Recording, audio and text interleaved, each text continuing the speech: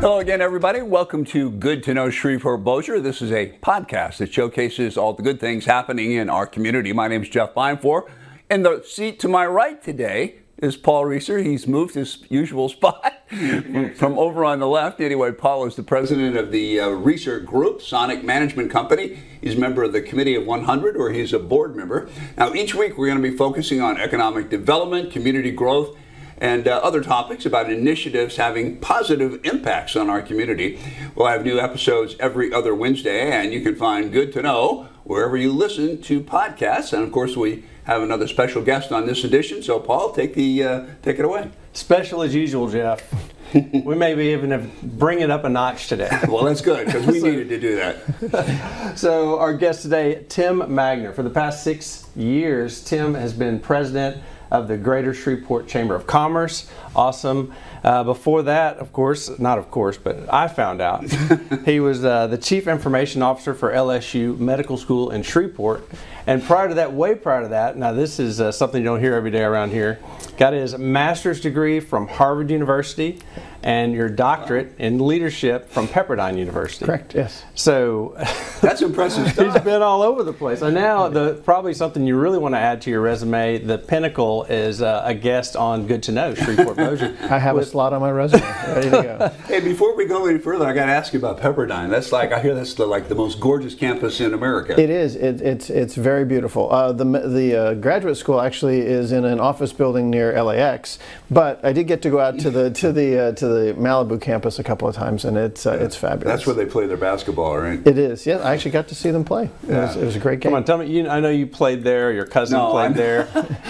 No, not this time. Okay, but I'm sure we'll find a connection later on. Yeah, there's 2 degrees from Jeff Binefor, from everyone in the world from Jeff. Indeed. But I definitely want to talk about all things commerce going on in Shreveport. I know you've got great news, and you guys are so engaged in the business atmosphere there. But first, tell me, how in the world did you get from East Coast, West Coast, and then settle, right here in the middle? Well, I married a lady who lives here, and there you go. Say no more. And that's how I got it. It is, and it's a good reason to stay. Absolutely. So, a lot of folks like that, and no, it's a great community. I think that's one of the things that I have been around the world, literally in a lot of different places, and the opportunities that you have here, the quality of life, the expenses, the low traffic. Haven't had to shovel my driveway but once in 10 years. So there's a lot to recommend the community. A lot of benefits from down here. So how did you become president of the Chamber of Commerce from the Chief Information Officer of Medical School?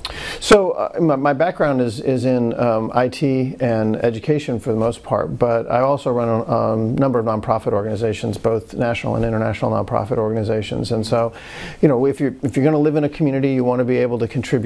And so when I was at the Health Science Center, this position came open, and given my background and frankly my interest in helping the community grow, I applied, and the board was good enough to give me the opportunity, and I hope they've been pleased with the results thus far. We hear about the Chamber of Commerce everywhere you go. Chamber of Commerce, very influential organization.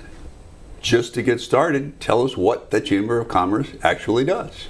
Sure. Our focus is really on, as we like to say, growing business and building community. It's really about what can we do to help attract businesses, help businesses grow here, but also what can we do for the community. A lot of the work we do is in education. A lot of the work that we do is in not only educating businesses, but supporting our school systems, supporting our higher ed institutions.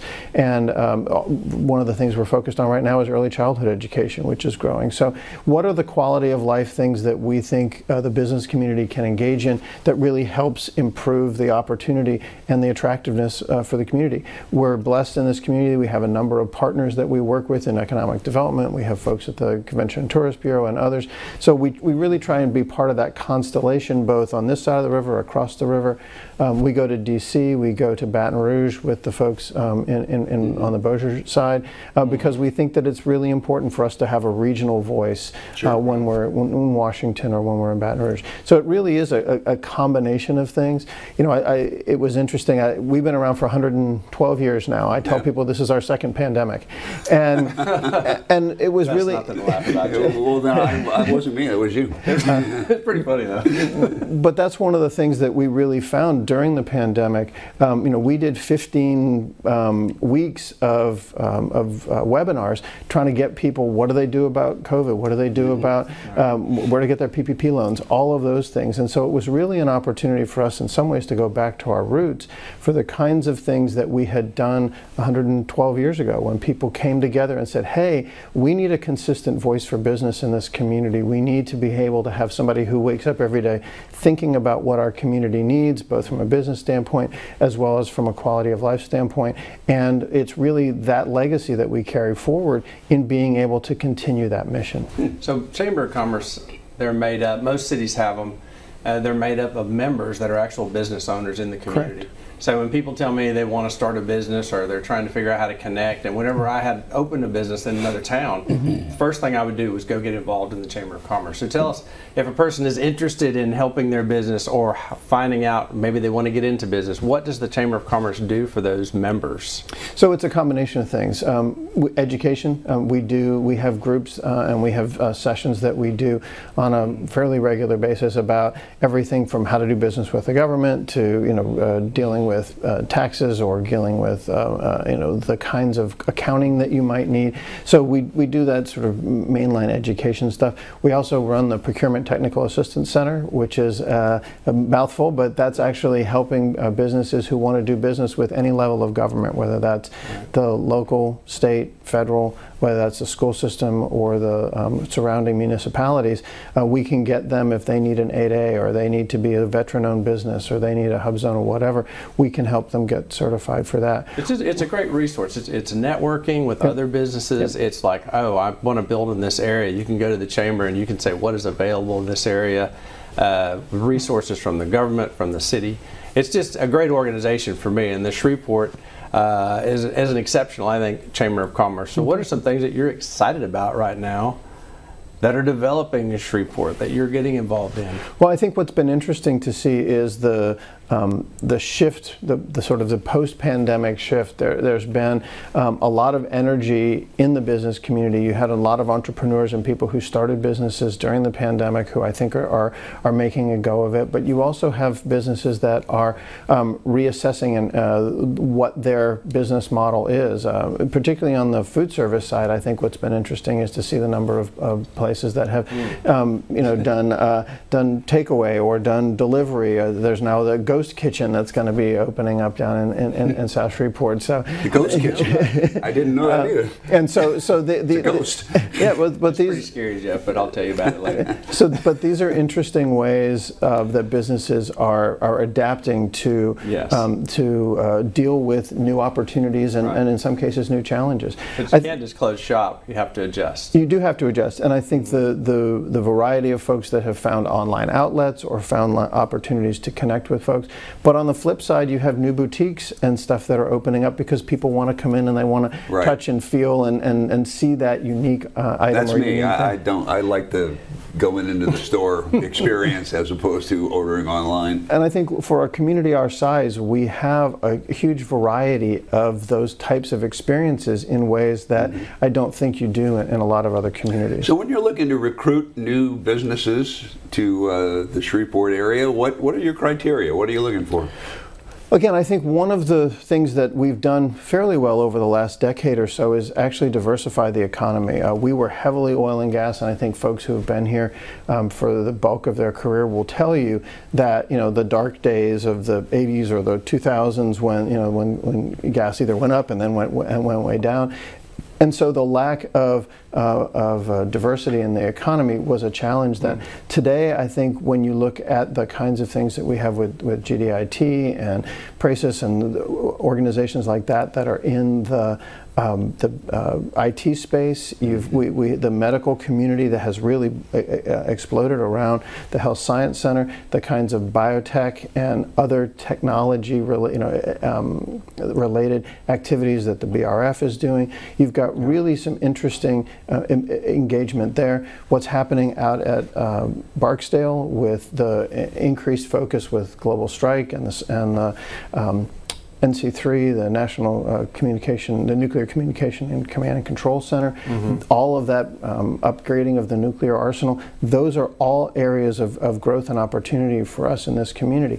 You look at food and retail, we have really expanded the capacity of our economy to be able to deliver a lot of really interesting experiences to folks. And I think that is something that is serving us well as we look at the, sort of moving forward. I think the challenge for us, as it is sort of nationally right now, is getting the workforce into those roles, and I think that's where efforts in K-12 and particularly in our higher ed with our community colleges in particular are really opening up opportunities for people to find career pathways into the trades and into other more technical fields in ways that are new and also very lucrative. How hard did things become to making those connections and getting people into those new pathways and making and allowing the businesses to survive and thrive during the pandemic up to now?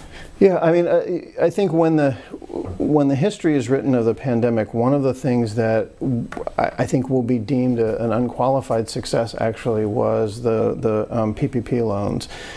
In part because the bankers really rallied. When you look at the variety and the number of small and regional banks who stepped up to work directly with people in some cases that they'd never talked to before, and they were able to create banking relationships and be able to get them loans. A lot of folks survived because of that, and I think that did two things. One is I think it gave a lot of confidence and a lot of clarity to our banking community and an insight into what was necessary to be able to support them from a capital standpoint, but it also preserved in many respects the variety of businesses opportunities that we had.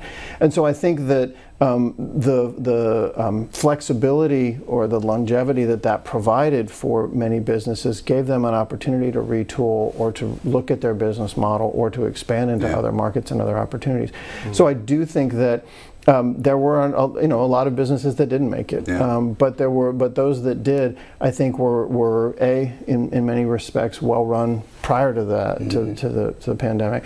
But they used that opportunity to pivot, or they used that opportunity to really look at what their business model was and how they could offer new service delivery. Those were tough times. I mean, I would think that anybody that came through that, I guess still tough times really, but anybody that came through that probably is going to be stronger on the other end. It was, and I also think though too, it's different. We always, in the before times, we talk about going back to the new normal. Yeah, 3 years ago. Yeah, it seems like a long time ago. It does seem like a long time ago, but I think it was fundamentally different when you look at the labor market, when you look at the consumer market.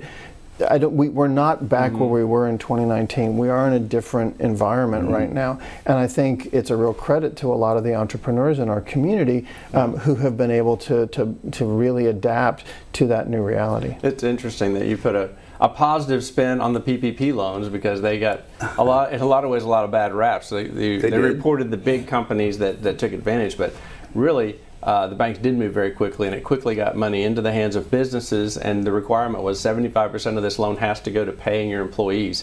So a lot of businesses that literally could not get a customer were still able to pay their employees.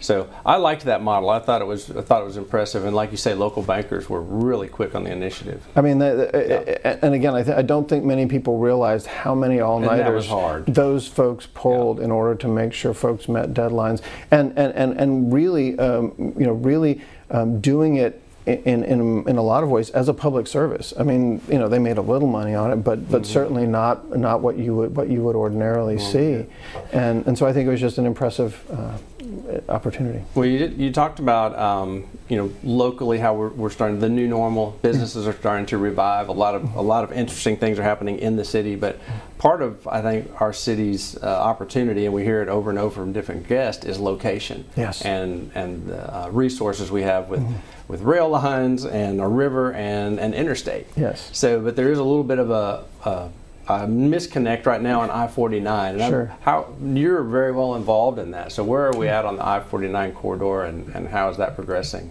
right now? So we've got a 3.5 mile section that. And why is that important? Well, that's important because it is the section that allows us to move, in many cases, trucking and freight through our city without having to go an extra 10 to 12 miles around, and without having to cross our water supply, which is the 220 bridge. And so being able to move that truck traffic from the port that you mentioned, from New Orleans all the way up to Texarkana and beyond, is really an important engine of commerce in our area. And right now, in fact, I was just the other day, I took a picture because there was this huge truck sitting on Spring Street going into downtown, because that is the most direct way. And if you're paying for gas, and we know gas is volatile, especially diesel fuel, and if you're a trucker or you're a trucking company or you have to move, you want to do the most efficient, most direct route. And if you have to go an extra 14 or 15 miles around the city in order to do that, many people won't do that. They'll go directly through. So you have these large 18-wheelers sitting on Spring Street going, with your car or whatever, and that can be overwhelming, but it's also not great for the streets. If you look at what's happening with 31, 32, you're wearing that out. And so that 3.5 miles allows us to move goods and services through the city. It also allows people in North Caddo access to the Level 1 Trauma Center without, a friend of mine lives up in Dixie, and he says there's 17 lights between where he lives and the Health Science Center. So God forbid something happens up there, the ability to get somebody to the Level 1 Trauma Center. But there's several 1,000 miles of I-49 that are finished, right? Correct, yes. Except for these last 3. So how, I've been hearing about this for the almost 8 years I've been here. So it's, we haven't moved anywhere, really. I mean, so what's your prognostication, I guess, for how this thing is going to end up? Yeah. You're from Pepperdine, too. That's the connection. I jumped in the ocean there. But there's a process, as with any highway construction process. There's something called the EIS, an environmental impact statement. And one of the components of that is a cultural study, and so that and I think rightly they want to make sure that you're not sort of willy-nilly running over things that are, or eliminating things that have cultural significance. And so part of the process we're in right now is that cultural study, and once that is completed, that will be the last component for the environmental impact study. So we are nearing the decision point. My understanding is that we have an understanding with the state and the federal government that once that process is completed, we'll move forward with that. It's just a question of getting there, and that's something that I think unfortunately it takes time. You want to do it right because you're talking about people's lives and people's property. Well, and that's the big holdup I'm thinking right now. You don't want to say, oh, well, we need progress and we don't want trucks on our highway, and I want to be able to get to Texarkana like that, which I can't, 75 miles an hour. But seriously, people are concerned about being displaced, about homes having to be taken down, and so what is the answer to that? The people who are saying, well, what about the neighborhood, and how much of that will be displaced? Well, when you look at it in that 3.5 miles, you have about 54 buildings total, and many of those, if you drive up Allen Avenue, which is the area where it's likely to be, many of those are abandoned or in disrepair today. So the number of families that will be ultimately displaced is for the amount of for the distance we're covering is actually a very small number. In fact, if you look at the proposed route from 220 to Hearn Street, there's nothing there. That's just an open field area. So you really have about a mile or so, and it is on the edge of Allendale, so it doesn't bisect the neighborhood. And it also is much of the land is actually already owned by the city. So there is some displacement that will occur or could occur. But I think when you look at the overall benefit to the community, that's the dynamic that we're weighing, and the ability to get about almost $1 billion in annual economic impact from something like that. And what happens to those homes, the people that, maybe it's only a dozen families displaced? Where do they get displaced to? Well, what happens in those situations is that you have they're paid a market rate for their home, and I know the Committee 100 and the Chamber and others are dedicated to ensuring that those folks have a displacement or a place to go to that is reflective of their needs and desires. And I think that that's an important component in this process, is that this is really a community effort, and we recognize that that comes with both positives and some downside, and we want to mitigate the downside to the extent that we can. Well, let's see. Let's pivot a little bit. Thanks for going there, because we definitely, and this is not the I-49 podcast today. It's not. But it's certainly a serious thing, and I know there's a lot of people working on that. So Indeed. I just was interested to know where it stood right now. Sure. So that's why I want to pivot. Let's pretend that I'm a business. I'm Jeff Binefor. I'm a business. I'm thinking about relocating somewhere. I'm in Illinois, and I want to get out of Illinois because it's oppressive, which it is. But I actually lived in Illinois, so I know what I'm talking about. But I want to move. I want to move my business, and I want to be in warm weather. You want to recruit me to bring my business to Shreveport, Louisiana. Talk to me about the selling points. So some of that will depend on what your business is. Are you looking for land? Are you looking for a location? Are you looking for quality of life? One of the things that I think we have opportunities in all of those areas. We have ample open fields right now. The Chamber has some land we could certainly sell you, but there's also there's several industrial parks in the area. We also have things like the GM plant and others that we have physical plant that already exists. So if you wanted to relocate it and do that, but one of the most important selling points, I think, when you look at it, is the quality of life components for your employees. We have. I've lived in a lot of different places, and the transportation infrastructure that we have here, we have 55 festivals a year. We have great schools and great school systems. We have really tremendous food culture. We have, you can get anywhere in 20 minutes. I live the same distance from my house here in DC. I live the same distance from my office as I did in DC. I can be at work in 20 minutes. It would take me an hour and 20 minutes or an hour and 40 minutes. And so your ability to live in a 100-year-old house or a golf course or a lake or a downtown loft or a golf course community, all of those within 20 minutes, that becomes a real selling point when you're looking at trying to create and craft that work-life balance for your employees. So I think, we also have manufacturing here. We have access to inexpensive, relatively inexpensive power. We do have all of those transportation amenities. So to me, when you look at the package, this is a tremendous community to be able to engage in. You have access to high quality health care that's available locally here. There are 9 universities within an hour of here, so you've got 60,000 or so university students just in Northwest Louisiana along the I-49 and I-20 corridors that can be your workforce, in addition to your community colleges that are producing kids at a good clip who have real marketable skills. So again, I think this is a tremendous location. Our challenge is, in many respects, that there are places like us around the community, and I think, around the country. And I think part of what we're doing, and I know you have Stacy Brown coming in from the Convention Tourist Bureau later.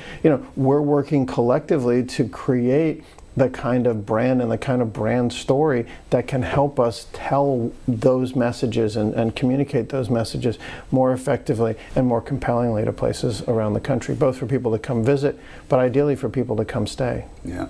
How hard is it when you're going up against, like, say, Tulsa, Oklahoma, or someplace in Florida?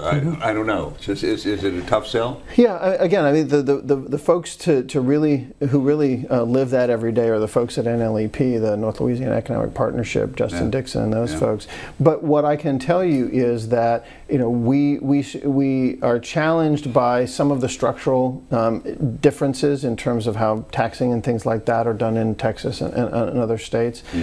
But I also think it's a question of how we put that package together. And I think recently, I think increasingly, the cities, the parishes have begun to work more closely together. I think the kind of effort and activity that we're involved with now, that sort of regional brand activity, is an important indicator of the kind of collaboration that is both possible and necessary for us to be able to create the kind of attractive dynamic that we ultimately want to see. It's interesting. You mentioned the name. You mentioned branding in the last couple sentences. You said branding of the area to try to bring people in. So what are we doing? What is the chamber doing to improve that branding?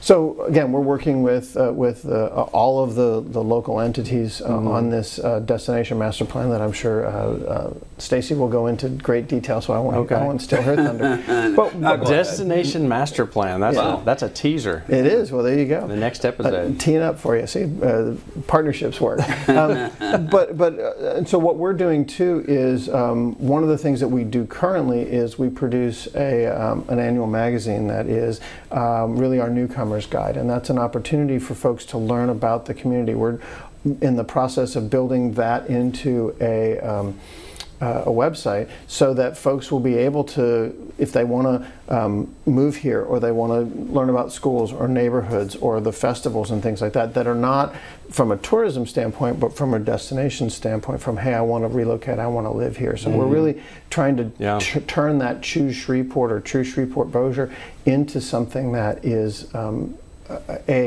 a platform so that people can understand and really see under the covers all the great things that we have to offer. You mentioned a lot of festivals. I forget how many festivals there are, but 55. There is a lot of things to do. 55. See, I listen. No, I mean, so I remember 50. That's right. I'm a retired hamburger flipper and lucky to be here. Thankful. Indeed. But so how do people, if they want to get involved with the chamber, if they want to, maybe it's their chance to come check it out, or maybe they want to become a member. Sure. How do people get in touch with you and the Shreveport Chamber? ShreveportChamber.org, or they can call us at 318-677-2500, and we'll be happy to connect them up and love to have them as members, and just excited to have them contribute to our community.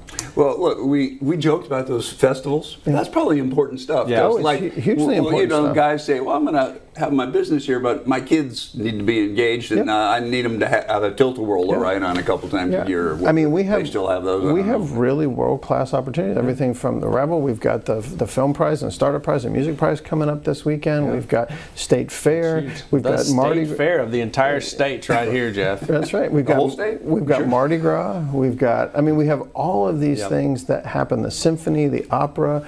You know, the Strand. We have. Don't leave anything out. We get too many. and that's 50. Give me the list of 50. That's right. But that's the thing is we have so many of those amenities. Yes. And our ability to be able to take advantage of them. You can drive downtown, park right in front. I mean, you know, when you look at the competition that you have to go through to access a lot of those things in larger cities, the ability that you can probably still get tickets for the symphony concert this weekend. You know, that's wonderful because it gives you a chance to experience the arts and culture here in ways that you honestly can't in a lot of other communities. We got a couple minutes left. Can you pull back the curtain on a couple big projects you might be working on right now, or does that got to remain top secret? No, actually, the biggest project we're working on right now, honestly, is our building. The chamber building was built 100 years ago this year, 1922, and it was open to the public on December 6, 1923 as the public library, and we took it over as tenants in 1982, and this year